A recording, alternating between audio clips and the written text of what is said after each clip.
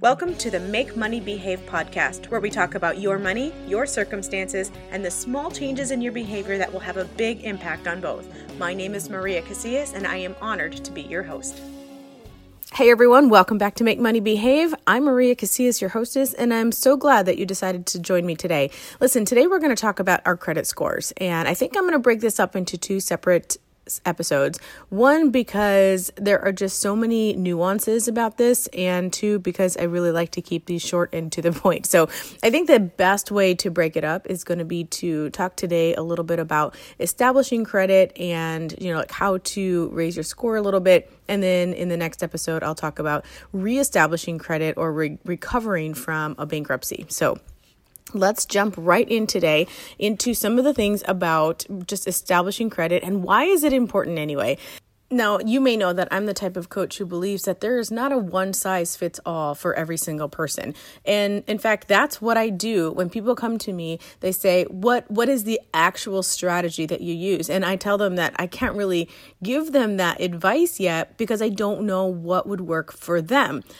There are so many different personality styles out there, and the way that we spend money, the way that we save money, the way we think about money, it all is revolving around different personality styles, different mindsets, things that we believe about money, and things that we believe about ourselves. And so I can't tell somebody that this particular strategy is the strategy for everybody because that's not true.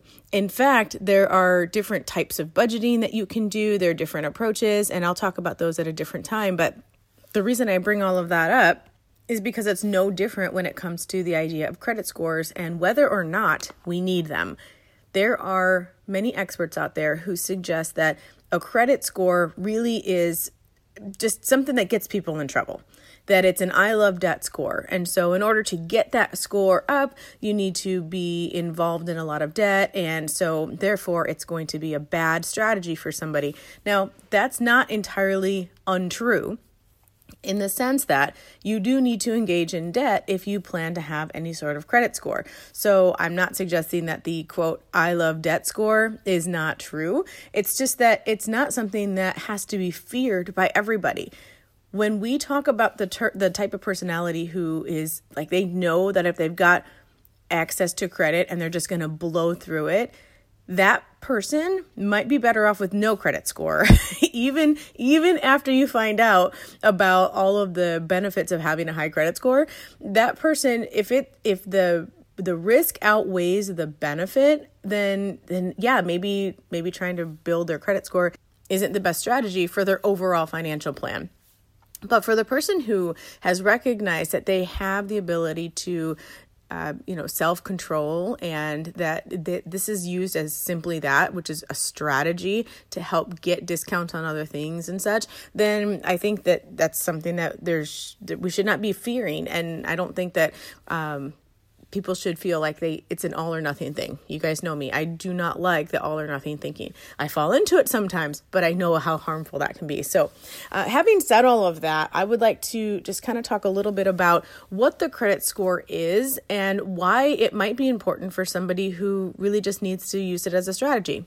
Now, I do want to throw a disclaimer in here real quick, guys, that I'm not an expert in terms of, how I don't claim to know how to repair credit and all of that. This is just an overview of things that I've learned along the way and things that I've been able to research. So a lot of this information, if you want more detailed information, I encourage you to look things up, become self-learners, but I wanted to at least streamline that process for you a little bit today and just kind of give you some of the tidbits of information that I definitely found helpful, and hopefully you can walk away from this episode knowing a few little tricks that could help you build your credit score as well, or even whether or not you care.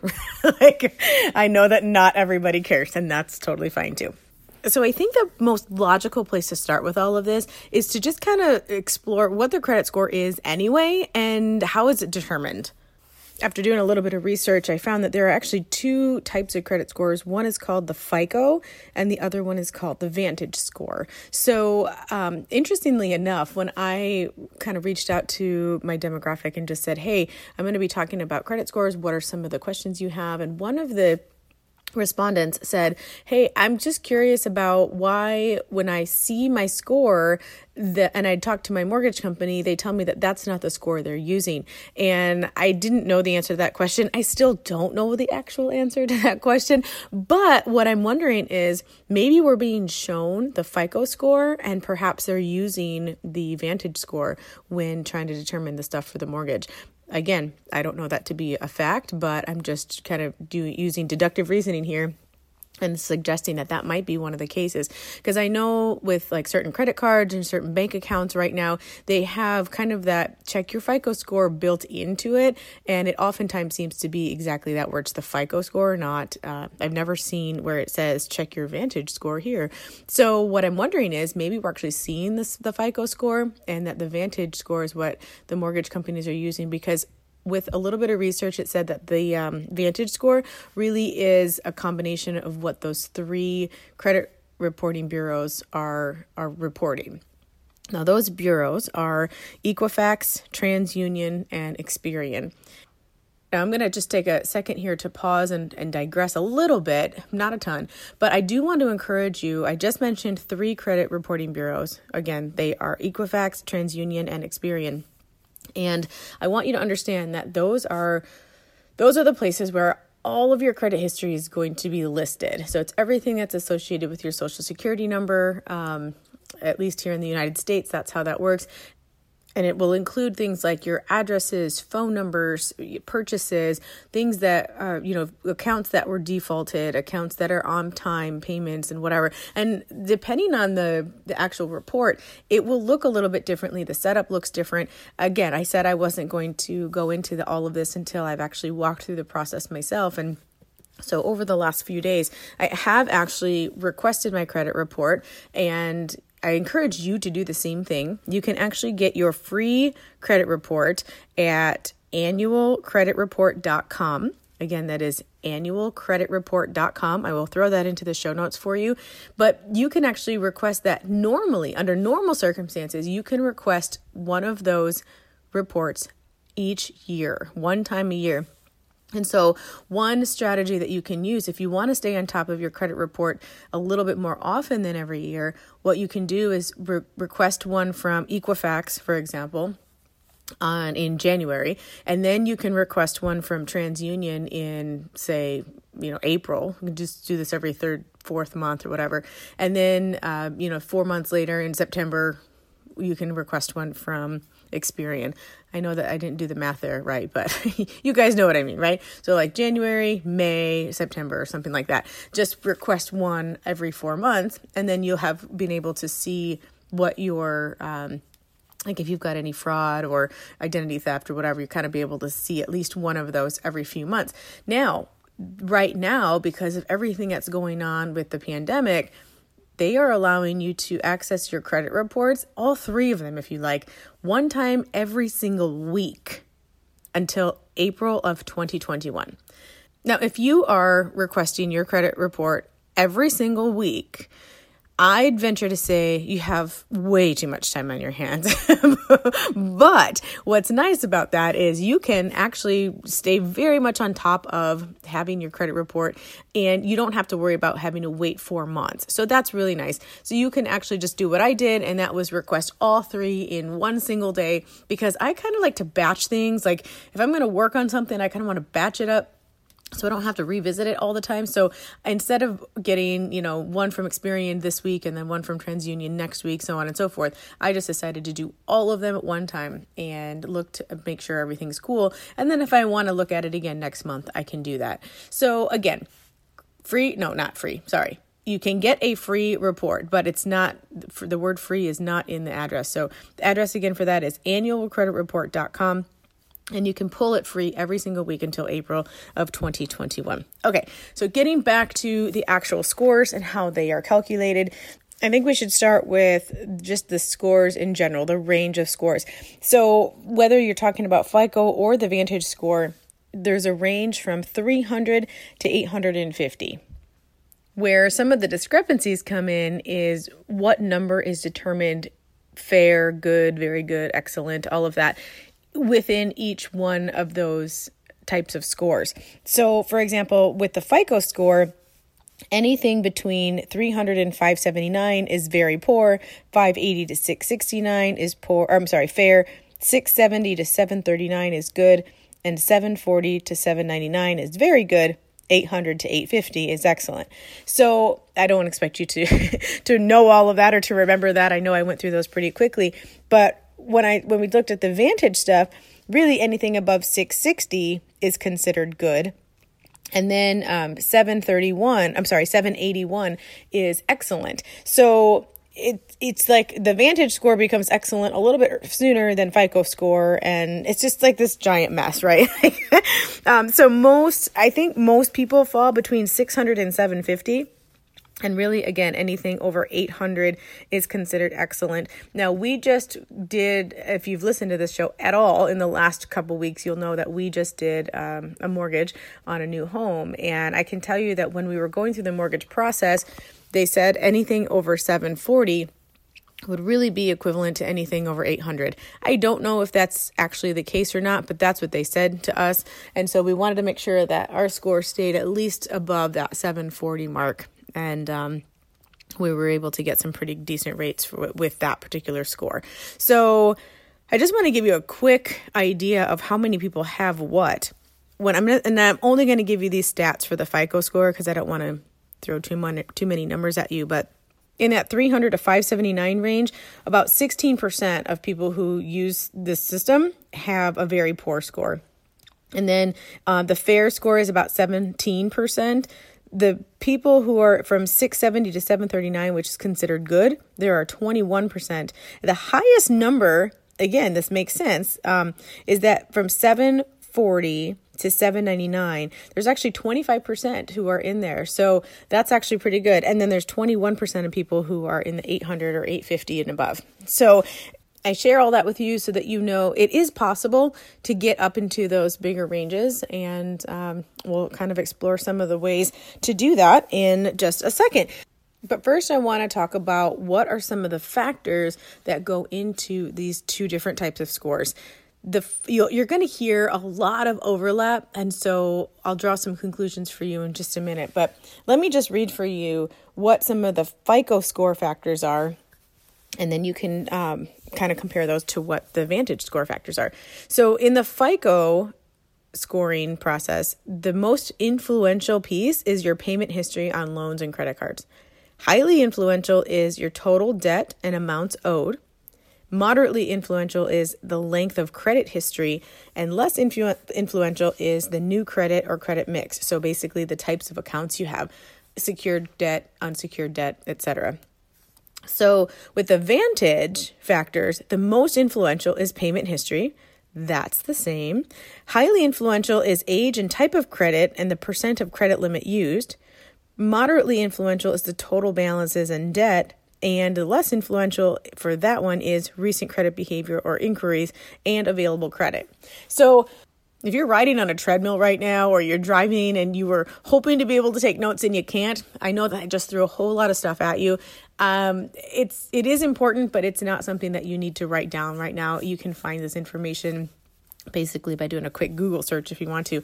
But I want to share these things with you to let you know that it's quite possible that that's why these scores will be different. So the FICO score might be different than the Vantage score because it takes all of the same information, but it weighs it differently.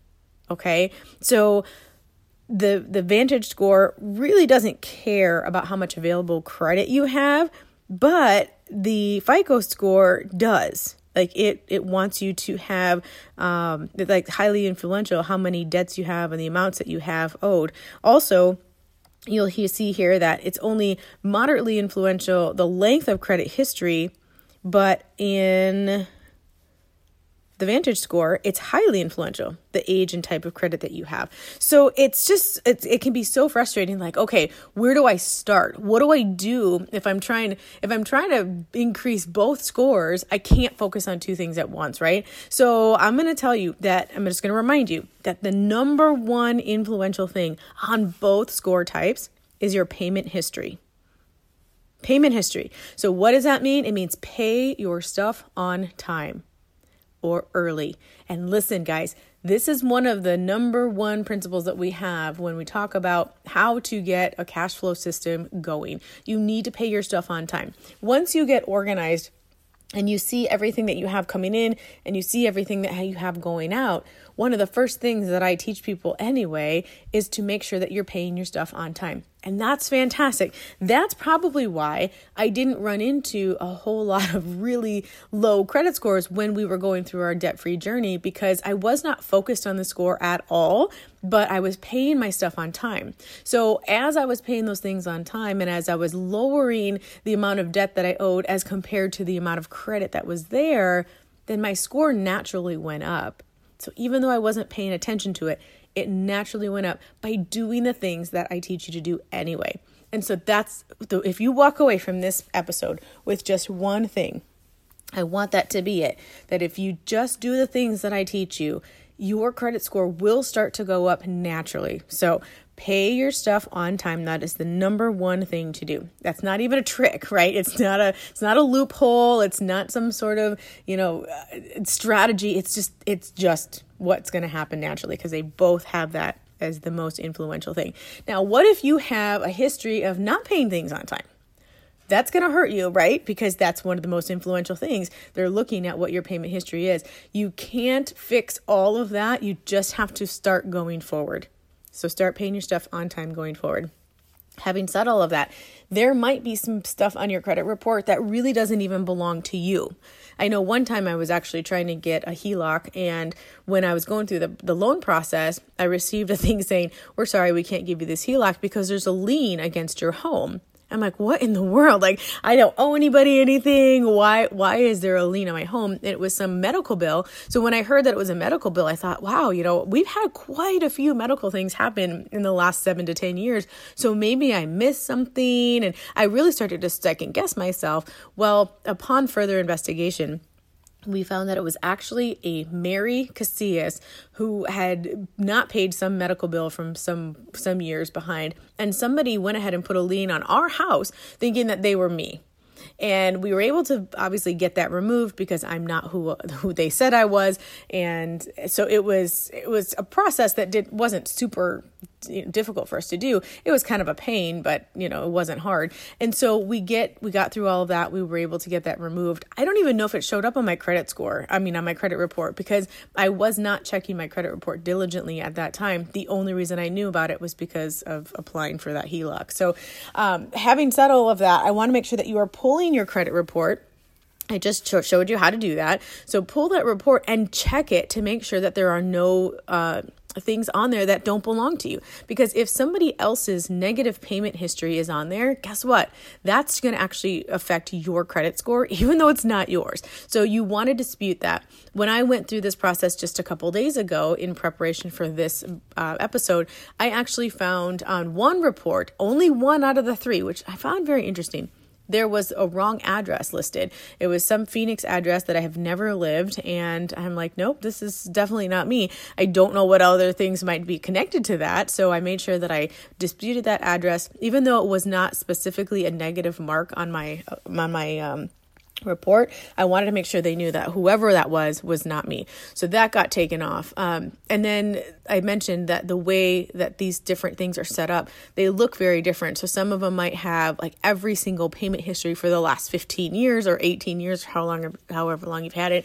And then some of them just have things listed out, according to, I don't know, like the way that the card was, if there's a negative mark or not. So I encourage you to pull all 3 of these so you can read them yourself and just kind of see how it looks and just become familiar with what that report looks like. But if there's any negative payment history on there that doesn't belong to you, please, please, please make sure you dispute that and get that off. There is a pretty easy process to do that. I think a lot of them online now, you can, especially if you go through that annualcreditreport.com, you can just do the disputes right there online. It walks you through that process, and then they communicate with you via email, which is way easier than the old school way where you had to send in a document and ask them to have it removed and all of that stuff. So definitely some good changes there for us. And then the other thing is like they look at how much credit you have compared to how much you owe. And so one of the little strategies or tricks is to ask for increased credit lines and to keep the amount that you owe under 30%. Now, I say 30% because that seems to be one of the commonly accepted numbers that's out there. But I have heard a lot of people say that if you can keep it at 10% or less, that's even better for you. So when we're talking about not debt to income ratio, when we're talking about debt owed to amount there, what we're really saying is, as an example, if you owe a total of $3,000 and you have a total credit limit of $10,000, you are at that 30% mark. If you want to stay at the 10% mark, you want to make sure you owe less than $1,000 on a full $10,000 credit limit. Does that make sense? Now, you might have much higher credit limits than that. And so if you have, I think we might have, I want to say $75,000 credit line or something like that. I don't know off the top of my head. I just looked at it a few days ago, but I think it's right around there. So let's just round up to 100,000 just because it's easier math for me right now. But if we had $100,000 in credit card options or debt, what's the word I'm looking for? Credit available. That's the word I'm looking for. It's been a long day. If we have $100,000 credit available, then in order to stay under the 30%, we have to make sure we owe less than $30,000 on those credit cards. And if we want to stay less than 10%, we want to owe less than $10,000. Now, for those of you who are listening to this and freaking out at the idea of owing $30,000 or $10,000, I want you to know that I'm not suggesting that you do that. In fact, that's why I bring up big numbers like that, because if you are the type of person who is going to increase your credit score increase your credit limit and then spend against it, do not do this, please. Okay. If you know that you're the type of person who sees it and knows it's there and you're like, yes, we're going to just max that out. We're going to max that out. Do not try this at home, folks. Okay. Because it is very easy to get into a lot of trouble if you are spending against that credit limit. If you know that you have a credit card, for example, that you only pay your monthly bills on. I actually do this because you guys know I like to automate a lot of things. We're already at 22 minutes. And it's a lot farther than I normally go. I like to automate a lot of things. And so I actually have a credit card that I have put any of my utilities that I'm able to use a credit card for, and it's automatically on there. I have calculated approximately how much that's going to be each and every month. And then I make sure that I put that money aside right away so that I can pay it immediately in full at the end of any given month. So that is something that I do. And I have, I think mine's about $1,000, just to give you an example. We have to put our what do you call it? Our health share stuff on there. So basically our premiums for health insurance. And that right there is $500. So there are some amounts that I know I'm going to spend anyway. It's not like me going out for clothes. It's not going out to eat. It's just bills that I know are pretty steady and we're going to have to pay. So I put those on a card and I make sure I pay that off every single month. That card itself has a $10,000 limit. So anytime there's $1,000 on there, I'm meeting about that 10% mark that I was talking about. That is somewhere where if you want, you can actually, and I did this the other day, I requested an increased line of credit. Now, with everything that's going on, they're not just giving out credit willy-nilly these days, especially if they're afraid you're going to spend it. So I don't know if it's going to work for you, but what I did was just went in there real quick online and just requested a credit line increase. They asked how much money we're making. I don't remember what else they asked. It's just a few simple questions online. And then they gave us an extra $1,000. So our credit limit on that card went from $10,000 to $11,000.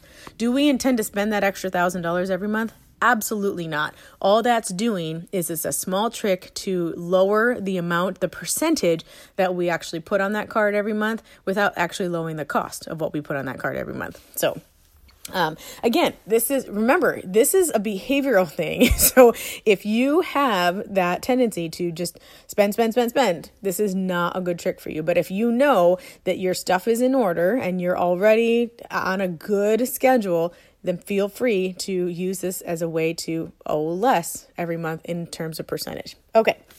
So What else? Oh, establishing credit. If you are a teenager or you have a teenager, you're more likely to have a teenager if you're listening to this show than you are to be a teenager. But if you have someone in your household who is interested in getting credit, establishing credit, but you're really kind of afraid of them just, having access to a full credit card, one way to help you establish their credit for them is to add them to yours. Now, this is a strategy that is totally legal. It's a lot less dangerous than some other methods of helping your teenager establish credit. And it's kind of like an atta-girl or atta-boy for you for maintaining a good credit score and being able to then, quote, pass that on to your kids, if you will. So it's actually quite simple. The way that you're going to help your kiddo, because on both of these score factors, one of the factors is the length of credit history, as well as what we just talked about, which is your payment history. Now, if you add an authorized user to any one of your cards, then that authorized user is the amount, let me back up. If you add an authorized user to your card, then everything that goes along with that card goes to that authorized user. So, for example, my husband and I are authorized users on each other's cards for the most part, and so we both see a lot of the same stuff showing up on our credit reports. If you have a long, well-established card that you have had for 15, 18 years, and you've made really great payments on time, all the time with that card, that would be a really good one to add your kiddo to. We're actually going to add our 15-year-old to one of our long-standing cards as well, just so that we can help her establish credit. Now, on paper, she will be an authorized user. If she gets a physical card in hand, she will be able to go and rack up, that full $10,000 in credit if we let her. I'm not going to give her a card, you guys. At this point, that's not what this is all about. You can actually just add her as a user and not actually give her access to your account.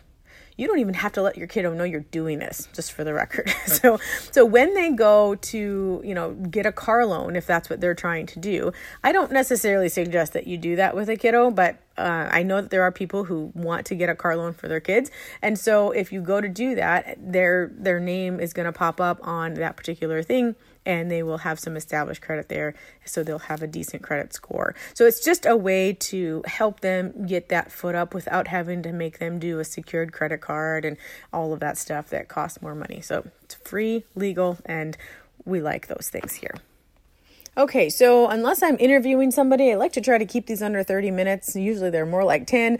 And so today I've actually reached that number. And so I'm going to just close up with today. But I do want to let you know that I still am available through the chatwithmc.com. And while my free 20 to 30 minute call is not typically surrounding this particular topic, if that is something that you really want to talk about and, say, hey, here's my score, do you have any tips on how we can get that fixed? Please feel free to schedule a call with me on that link. Again, it's chatwithmc.com. You just schedule a quick call, and that one, do the free icebreaker one. That's what I want you to schedule. And when we connect, you can just say, I'm really interested in figuring out more about this whole credit thing, and I'll be happy to chat with you about that. I also encourage you to hit subscribe today. And while you're there, feel free to leave a rating. That really helps me to get this word out for people. And hitting subscribe today will help make sure that you don't miss any other episodes, including bouncing back and repairing your credit score after a bankruptcy. I'd like to encourage each of you all to go out and be the change that you want to see in the world. And as always, thanks for listening. Bye-bye.